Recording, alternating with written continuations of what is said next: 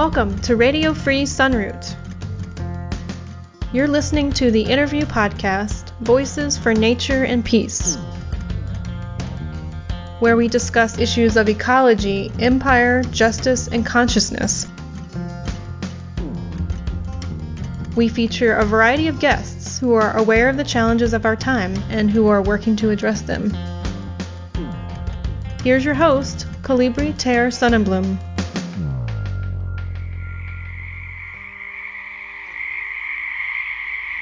Facing the Climate Emergency, featuring Margaret Klein Salamon. Margaret Klein Salamon, PhD, is a clinical psychologist turned climate warrior whose work helps people to face the deeply frightening, painful truths of climate change and transform their despair into effective action. She is the founding director of the Climate Mobilization and Climate Mobilization Project. Their mission is to initiate an emergency speed, all-hands-on-deck mobilization to protect humanity and the natural world from climate catastrophe. Professor Salamon and I spoke on August 27th about her new book, Facing the Climate Emergency.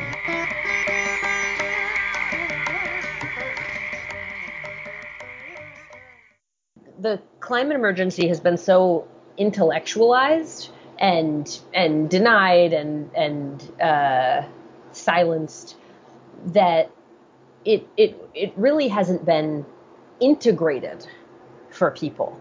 It's not a part of them. They try to keep it separate, and so really that takes energy all the time to try and not think about the climate emergency, to try and keep it separate, keep it out of your mind.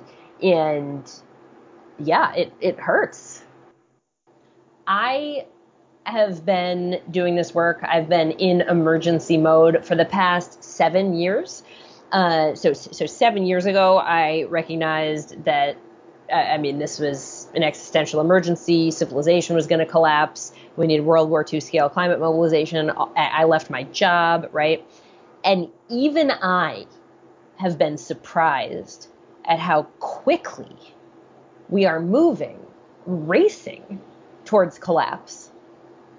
I thought we had more time, and I was still, 10 out of 10 maxed out fear and commitment. So it's really, our situation is just shocking.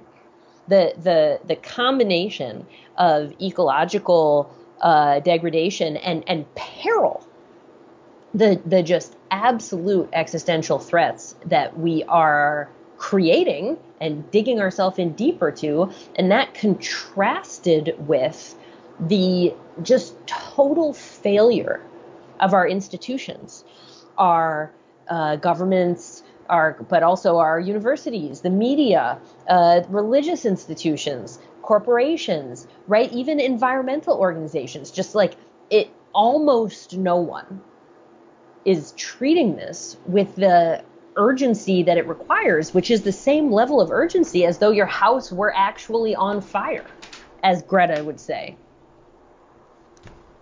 Yeah, you mention in the book that it hasn't been, just government and the media, but also some of the green groups and climate scientists have been seemingly afraid to talk about the scope of the crisis for fear of scaring people. But then you also say in the book that fear of scaring people is not helping us. I consider that idea that, quote, fear doesn't work as a motivator. We, as the climate movement, can't scare people. I consider that one of the worst ideas in the world. And I think it has truly held the movement back for decades. Fear is a self-protective mechanism. It is there for a reason. If someone told you that they were afraid of someone in their household or someone they were dating, you would not say, oh, no, don't be afraid. Fear doesn't work, whatever. You would react. We're afraid because we're in danger. So I just, the level of just backwards thinking on this, because then the other problem is with fear doesn't work logic is reality is at this moment in history is inherently terrifying. I mean, assuming you want to live, assuming you don't want to be alive during the collapse of civilization, it's devastating. But if you decide in advance that fear doesn't work as a motivator, what do you do when you got this kind of truth on your hands? And the answer is you euphemize, you look at only the opportunities and the bright sides, right? We're going to create so many jobs. This is going to be great. You say, oh, it's not as bad as some of those alarmists say. The climate movement and the IPCC in so many ways has just, and I should mention the Democratic Party, they just in so many ways understate the scale and urgency of this situation, which again could not be greater. Yeah, you talk about the importance of entering emergency mode, and you used that earlier when you were talking just now, to understand and enter emergency mode as being one of the steps that we all need to take.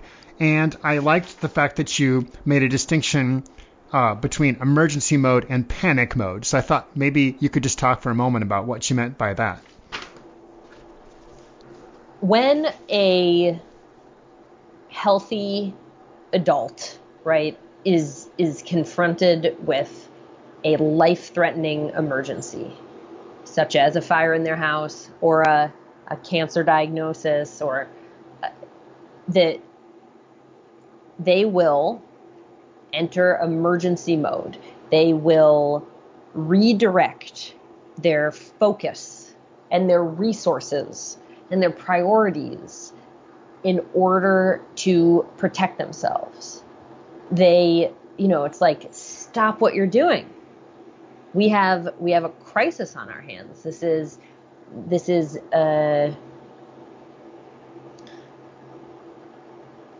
not normal times. This is, if you imagine if your house is on fire, it doesn't matter what you were doing 10 minutes ago, no matter how important it was, doing an important business deal or, proposing marriage or whatever, right? It doesn't matter because the house is on fire and that comes first. So emergency mode is a type of engagement that people can enter now for this collective threat that threatens us all. We can by working together through a social movement, the climate emergency movement, we can, and climate justice movement, we can potentially cancel the apocalypse and protect humanity in the living world and create a better world for everyone.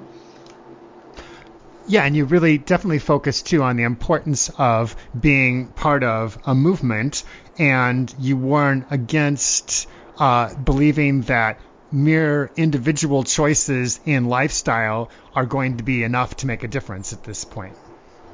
Right.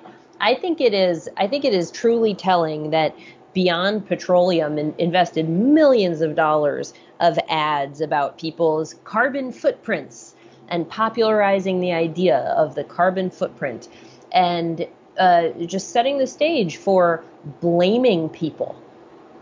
This is your fault. You are doing this because of your greedy consumption. And, that's where you need to focus. You need to purify yourself. And, that's fine. I do some of that stuff. Almost everyone in the climate movement is doing some kind of, vegetarianism or biking or, once you understand the climate emergency, it's that stuff doesn't feel good. Going on cruises or flying or driving, so adopting a greener lifestyle is fine and maybe even good, but it's not politics and it will not protect humanity in the living world. Only a transformative social movement can do that. So I think it's really important as we enter emergency mode. It's not okay. So this circles back to your former question, right? About differentiating it from panic mode. Okay, when a child is faced by an emergency, such as a fire in their house, they generally go into panic mode and shut down. Their functioning gets worse, while the adult will go into a kind of hyper-focused level of functioning. The child, sometimes children hide in closets during fires, right? They kind of break down. And so that's panic mode, right? That's when you become so overwhelmed by terror that you lose your reflective, strategic, rational functioning, right? So we can't do that. We have to feel our fear and let it motivate us into taking the most strategic action possible. We can't just, go, act. We need to be very thoughtful and not just once, but in an ongoing way. Think, what is the most effective way for me to contribute to this at this point? Yeah, and I appreciated too that you talked about you also, as a way of explaining what emergency mode was, you contrasted it with normal mode, and you compared different things. And one of them was the self-esteem source for the individual. So in the normal mode that we have had, at least up until COVID, one would get one's self-esteem in our society through individual accomplishment. And then you're saying that in emergency mode, something like that would change, and your self-esteem source instead would be how you are contributing to the solution. And this is something I haven't really seen many other people talk about, which is how all of this relates to the ego, Yeah, what does it mean to be a good person? And what should we value and admire people for? And if you look at times in emergency modes, such as World War II, the people who were most admired, the people who really felt good about themselves, were the people who were leading both on the front lines and also in the war effort. Producing war material in converted factories and developing new methods of how to build ships as fast as possible and whatnot. I mean, this is like it actually, people think of climate emergency and they think, oh, I'm going to have to give so much up. I'm going to lose so much here. And it's like, actually, it feels great to be a part of an overriding national mission, and in this case, even a global mission, hopefully. And that, America has gotten so narcissistic. Is like, it sucks to live just for yourself and your own achievements and gratification. It feels so much better to dedicate yourself to something greater than yourself and take and use your contribution as your benchmark for success. I mean, it's just for me personally, it's been a transformative thing. I mean, as I write in my book, I would describe myself as previously as somewhat like insecure, just whatever, focused on myself and my flaws or whatnot. And it's just a really myopic view. And I'm so much happier and more fulfilled, feeling like I know I'm here on this planet, and it is to do everything that I can to protect humanity and the living world. And, all whatever things I used to worry about are just feel irrelevant now. It's definitely inspiring to hear about that transformation. And I think that kind of positive message about that's not focused on what one's giving up, but what beauty and gratification exists in living a different way is a really great thing to focus on. And you also talk about how for a lot of people that's going to mean working through some pain or something, first. You say this is a self-help book, but its goal is not to make you feel less pain. The goal is to make you feel your pain more directly and constructively, to turn it into action that protects humanity and all of life. So there we're seeing pain not as a negative thing, but merely as a signal that's telling you that something needs to change. Absolutely. I mean, the idea that we shouldn't feel any kind of painful feelings. I mean, it's just it's ridiculous in any kind of circumstance. I mean, we're human. We feel emotions all day, every day. It's just a critical part of how we process information and live in the world. And we're talking about losing everything. That's what's on the table. That's what we are barreling towards is everyone losing everything. And of course we're going to have an emotional reaction to that. And of course it's incredibly painful. It's the pain. The question is not do you want to feel pain or not? The question is, do you want to live in reality? And I guess for some people, maybe not. It's just, do QAnon or something, right? Just give your brain over to a conspiracy theory or to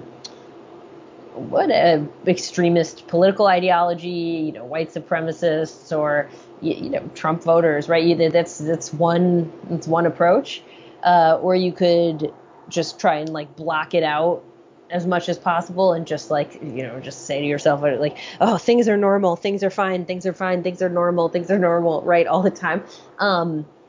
Or you can look at the reality as it actually exists on this planet and look at that from a personal, from a spiritual, from an emotional perspective, and really, let it change you. Reality isn't what we thought it was. I mean, growing up, I was told, the future is bright. We're making progress in all kinds of ways, and you can make your own destiny, right? Be who you want to be. And it was not true. I have to, deliver the bad news that the future is incredibly grim. And so we need to stop walking off this cliff, right? We have to, integrate the knowledge into who we are, and grieve the future you thought you had, and that allows a space, an opening for something else to emerge. Yeah, I think that, many of us who are activists have been thinking about all of this for a long time and for years, and wondering what it will take to snap people out of their spell. And it does seem as though 2020 actually has been doing that for more people, due maybe first and foremost to COVID. But then secondly, the Black Lives Movement has really also been bringing things to people's mind in an undeniable way.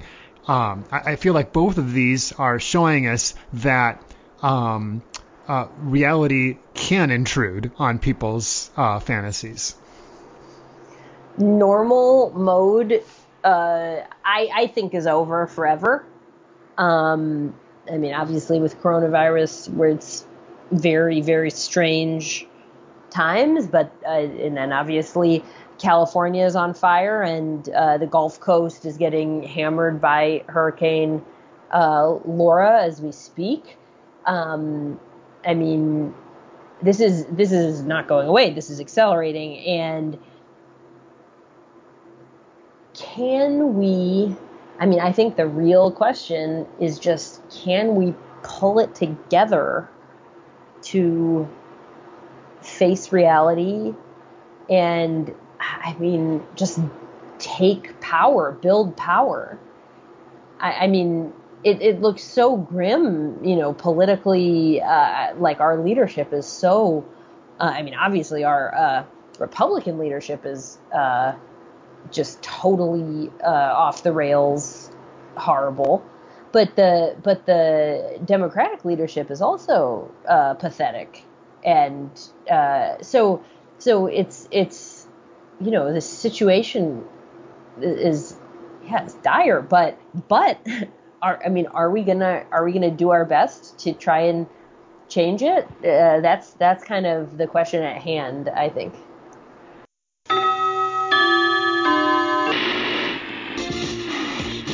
In a state of shock after the war. We interrupt our program for a brief message. If you appreciate this podcast, please consider supporting Colibri on Patreon. Just go to patreon.com/Colibri. That's KOLLIBRI. And now, back to our regularly scheduled...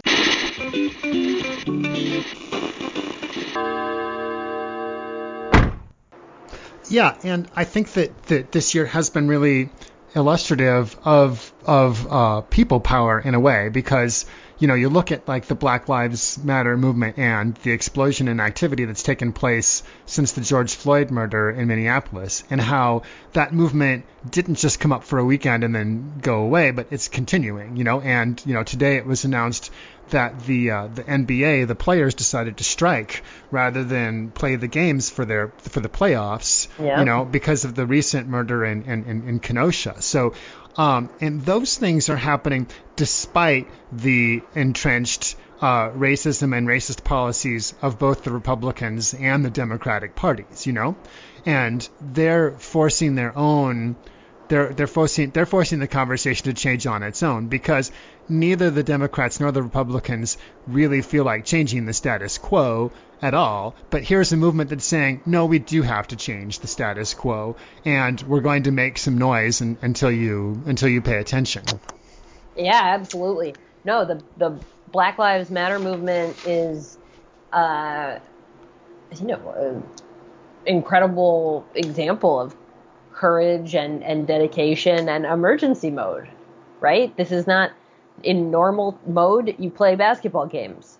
In emergency mode, no, something else is more important. And yeah, I think that what we really need to achieve, it's challenging, but it's, you know, it's what we've got to do, but is achieve a movement of movements, right? That understands that this system that we've constructed for ourselves and been living in it's done.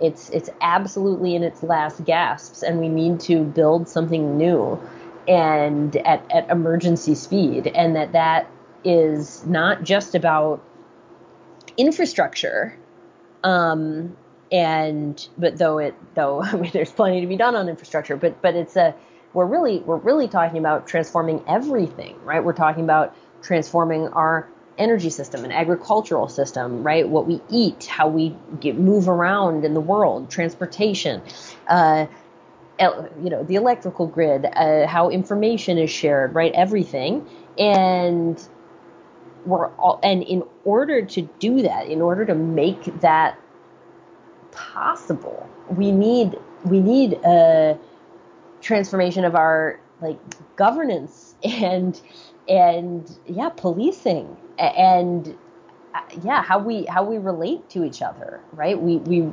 really do need to change everything, and it is daunting, and there are many obstacles and challenges, but I mean, what else are we going to be spending our final hours on? I mean, this is it, people. Now or never. I feel like the young people really understand this too, especially the young activists out on the street. On this podcast, I interviewed a 30-year-old woman from Minneapolis who's been involved in the George Floyd protests there, and she understood clearly the relationship between the bad policing and between, say, militarism and also the environment. And then I spoke with a tree sitter who I think was 20 in Northern California, who saw the connections between what she was doing sitting in a tree and her friends who were protesting on the street in these other cities. And so I feel some hope looking at those young people because, well, I'm a Gen Xer. I was born in '69, and I don't feel like people my age are making those same connections as the young people are. And so really part of me feels like one of the best things that middle-aged and older people can do is get out of the way. Yeah, I mean, I certainly agree that young people are bringing a new level of passion and emergency mode and dedication and intersectional thinking or big picture thinking to this work, and it is absolutely a breath of fresh air. And I'll say that came. They in order to achieve that, they had to, the young people, I mean the climate strikers and the Sunrise Movement and Extinction Rebellion had to not listen to conventional wisdom, right? Of don't scare people, kind of keep it optimistic at all times. Whatever, they had to say no, and we're not advocating for a carbon tax either. We're not going for these little steps. Gradualism is done. We're going for a vision of a new society, a Green New Deal, and I think I think everyone has a role to play. So I don't love the idea of getting out of the way. But I do think, taking leadership from young people is it's a good idea. That's how I convinced my parents to vote for Bernie Sanders. I said all three of your children are voting for Bernie Sanders. All 12 of your nieces and nephews are doing so. Stand with the younger generation. It's good argument. But I mean, really, it's I do think there is a strong generational element here, and I do think young people need to confront the older generation in their own lives. Their parents, their teachers, their soccer coaches, and family, and it's what are you doing to protect me from this? I think a lot of children feel really betrayed that their parents won't or can't seemingly protect them, and I think taking showing your kids that you are doing what you can to be a part of this movement and try to prevent this, I think is it's really important. I mean, I've personally found it gratifying to look to the young people for the inspiration and to listen to the things that they're saying. And when faced with an idea that doesn't immediately make sense to me, to be like, oh, you know what? It doesn't actually have to make sense to me either. I can just look at what's happening and I can understand that this is how change happens, is that youth brings change. And I can then see that as an opportunity to be like, okay, I can give up the burden of having to be in the driver's seat all the time, or give up the burden of thinking I should be in the driver's seat, and say, well, look, this is where, they have a better understanding of the system, I think, in some ways, because they haven't benefited from it in the same way that the older people do. I mean, my parents, who are about 80, they benefited from the system their whole lives, But, I benefited less. And then the people I know who are in their 20s and 30s have benefited hardly at all. They're like drowning in debt. They can't afford rent. There aren't any jobs. I mean, so obviously people who are not benefiting from normal, I think, are just more likely to have criticisms for it, and are more likely, because they're seeing it more clearly, Yeah, I mean, I think they're also more in emergency mode. I mean, they're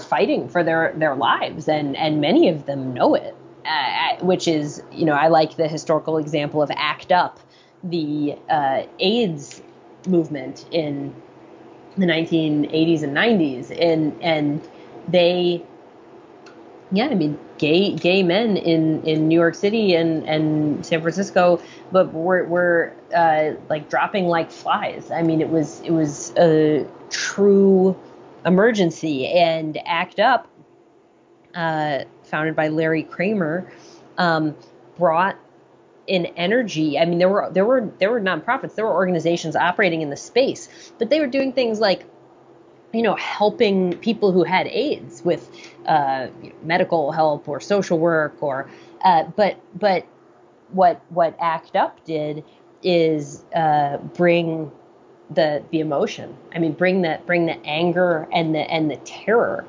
because ACT UP and its members felt, and correctly, that they were fighting for their lives and the lives of their friends, and that feeling leads to a certain type of tactic, certain type of communication that demonstrates, it shouts from the rooftops that this is an emergency, that people are dying, and that we need to solve this. Yeah, I'm old enough to remember ACT UP, and they were definitely very inspirational, and they did make a difference. And their catchphrase was "Silence equals death." Yes. So silence equals death. There we are, not holding back at all. So one thing I noticed in your book was that you didn't really mention specific solutions. You talked about the need to get involved in the solutions, which obviously people do, and you didn't mention specific ones, and I was kind of assuming that was intentional. I'm sorry, could you repeat that? Yeah, just you didn't like for example, you pointed out correctly that we reducing our carbon isn't enough. We actually also have to remove carbon from the atmosphere. Yes. So there's lots of things to do to reduce the carbon and lots of things to remove it, but you didn't mention anything in particular, and so I thought that was probably a specific choice that you made not to mention anything in particular. Yeah, I mean, I'm a psychologist, and climate is, and that 7 years ago became a climate person, but climate is such a huge, it covers such huge swaths of knowledge. I mean, we're talking about science, and psychology and social psychology, and how social movements function, and how power works, and political economy, and then the technology side, and agriculture and all that. And so anyway, I try to stay in my lane when possible. But yeah, I mean, I'm so, and I never feel like I'm in a position to evaluate various technologies.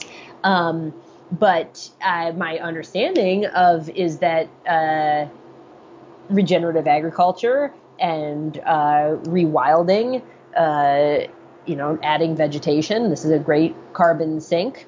That there's other kind of carbon farming approaches like biochar. And I'm also not categorically against the direct air capture.